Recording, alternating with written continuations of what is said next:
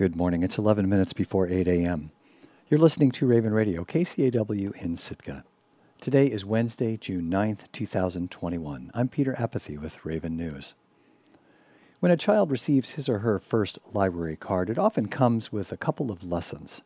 First, the card is a window to the rest of the world, to endless knowledge and adventure found in the pages of books. And the second? Well, if you return those books late, you'll be charged a fee. And that's no longer the case at the Sitka Public Library. KCAW's Catherine Rose reports.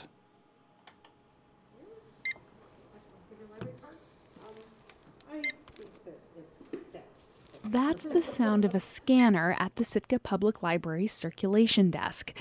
Every day, the scanners beep hundreds of times as librarians record each book that's checked out.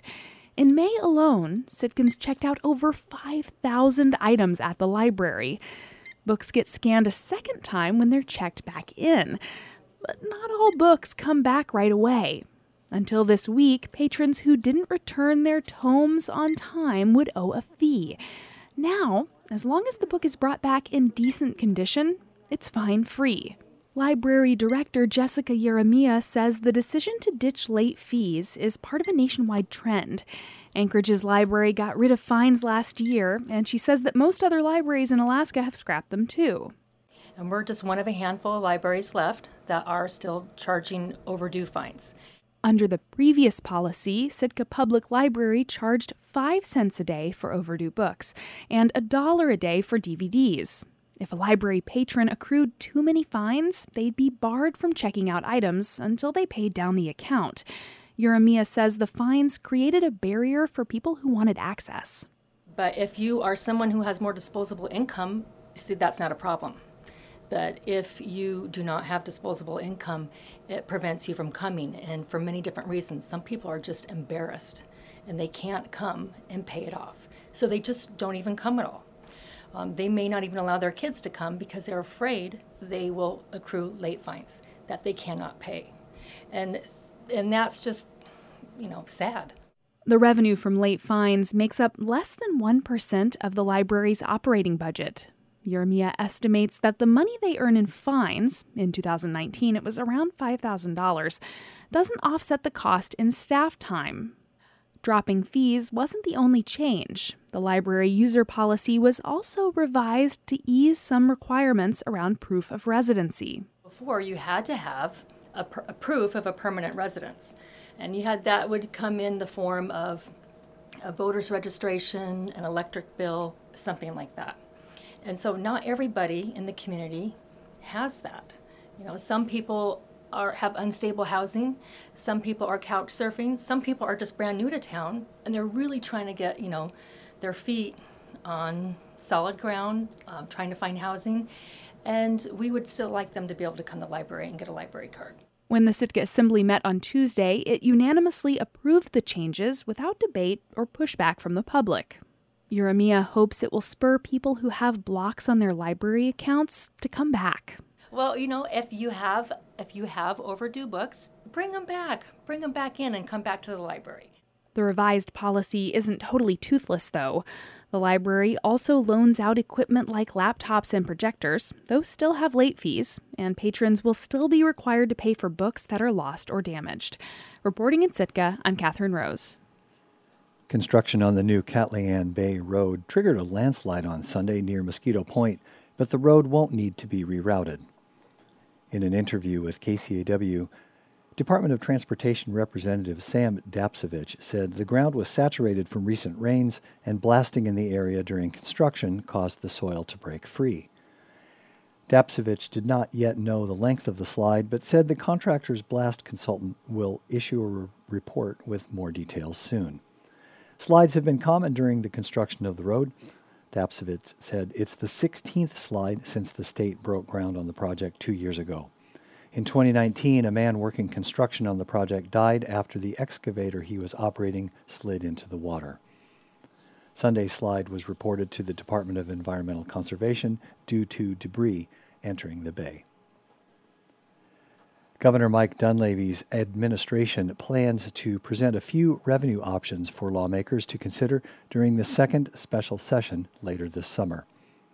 State Revenue Commissioner Lucinda Mahoney told lawmakers on Tuesday the options would include the governor's proposal to expand gambling in the state. She says the administration is seeking more detailed analysis of how much money it would raise. What is more important about that initiative is the economic impacts of that industry in our economy and the potential to diversify the economy. Mahoney says there will be, quote, a few more revenue measures presented to legislators, but she only hinted at what those might be. These new revenue measures are very different than any tax that we've seen in Alaska. They're more modern, but we are still fleshing them out. Mahoney says the administration is working on an update as to how much money different revenue proposals would raise. The Department of Revenue presented estimates a year ago that ranged from just over $2 million from legalized gambling on card games to more than $1 billion if the state were to adopt a sales and use tax similar to one in South Dakota. Nonpartisan experts estimate the gap between what the state would raise and what it would spend under Dunleavy's permanent fund dividend proposal to be $1 billion per year over the next decade. The administration estimates it to be smaller. There are 10 days left in the first special session. As summer fishing seasons gear up and get started, Wrangell community groups gathered at the Wrangell Mariners Memorial to wish safety to anyone on the water and remember those who have lost their lives at sea.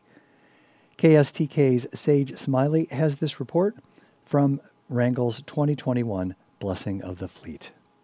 Oh, say, can you see by the dawn's early light? A handful of boats bobbed outside the breakwater of Wrangell's Heritage Harbor on Sunday afternoon, listening by VHF broadcast to the town's 2021 Blessing of the Fleet.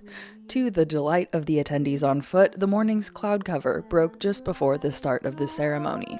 The Blessing of the Fleet is a tradition that began centuries ago in Mediterranean fishing communities. Island of Faith pastor Sue Baleda delivered remarks representing the Wrangell Ministerial Association. And we bless these crafts and their crews in their work, in their play, in their days, in their nights. Be safe, be strong, be fruitful, this day and every day. While fleet blessings have been a storied tradition of coastal communities for generations, Wrangell hasn't had a solid annual Blessing of the Fleet tradition. But the Wrangell Ministerial Association and Wrangell Mariners Memorial Committee aim to revitalize the event at a more permanent space for reflection on lives lost at sea, the Wrangell Mariners Memorial. Committee Chair Jen Miller Yancey says the memorial is in the final stages of construction. As you can see, we have fresh concrete poured. Thank you everyone for being really careful around that. The concrete track was only available this weekend. Wrangell's Mariners Memorial is an idea that's been in the works for decades, but was formally brought to the city's Port Commission in 2012. 5 years later, and after many discussions, a group of Wrangellites formed the Wrangell Mariners Memorial Committee and got the group nonprofit status. After deciding on a design, the group broke ground on the Mariners Memorial in late 2018. Over the last year, the site has really taken shape, with the construction of a hexagonal lighthouse pavilion with an 800-pound compass rose in its center, and sweeping boat-shaped iron walls which will hold the names of the Wrangell Mariners who have passed on. Some of the first names to grace the memorial will be those of Helen and Sig Decker. The 19 and 21-year-old Wrangell sister and brother died along with two of their fishing crewmates in a tragic car crash on Mitkoff Island last year. Some of the funds raised in the siblings' memory were donated to help complete construction of the Mariners Memorial. To wrap up this year's Fleet Blessing, Wrangell middle schooler Madeline Davies read the poem If You've Ever Lived on an Island by J. Earnhardt. If you've ever heard the seagulls, the whales, a foghorn, the winds, then you've heard the song of the coastline and the peaceful message it sends. Indeed, if you have lived on an island by the sea, you'll never return to the mainland, as your spirit has been set free. One of the assembled boats responded with a honk of thanks as land-based well-wishers milled about, chatting and enjoying local cookies and donuts. The Mariners Memorial Committee hopes to raise up to $25,000 to complete the current phase of construction, finishing the memorial walls and starting to add memorial plaques. After that, it'll be on to landscaping the site. In Wrangell, I'm Sage Smiley. Wrangell hasn't held a king salmon derby since 2017, but this year the borough's Chamber of Commerce is bringing back the historic competition for its 66th running. The Chamber's outgoing director, Stephanie Cook, says the community reaction has primarily been of excitement. So we're hoping for a good turnout. I know it's been a while since we've had a king salmon derby, and I know people have loved it in the past. It's obviously not going to be to the scale as it was before because we're just, starting out again, and it'll be definitely smaller, but we're looking forward to it and hopeful that we have a great derby. Wrangell's 2021 King Salmon Derby is scheduled to run from June 15th to June 30th. That's a bit shorter than the King Derbies of the past. Wrangell used to host the longest Salmon Derby in Southeast, running for more than a month through May and early June during the height of the King Salmon Run. And that's all for Raven News for this hour. You can listen to or read our stories again on our website at kcaw.org. Thanks so much for tuning in.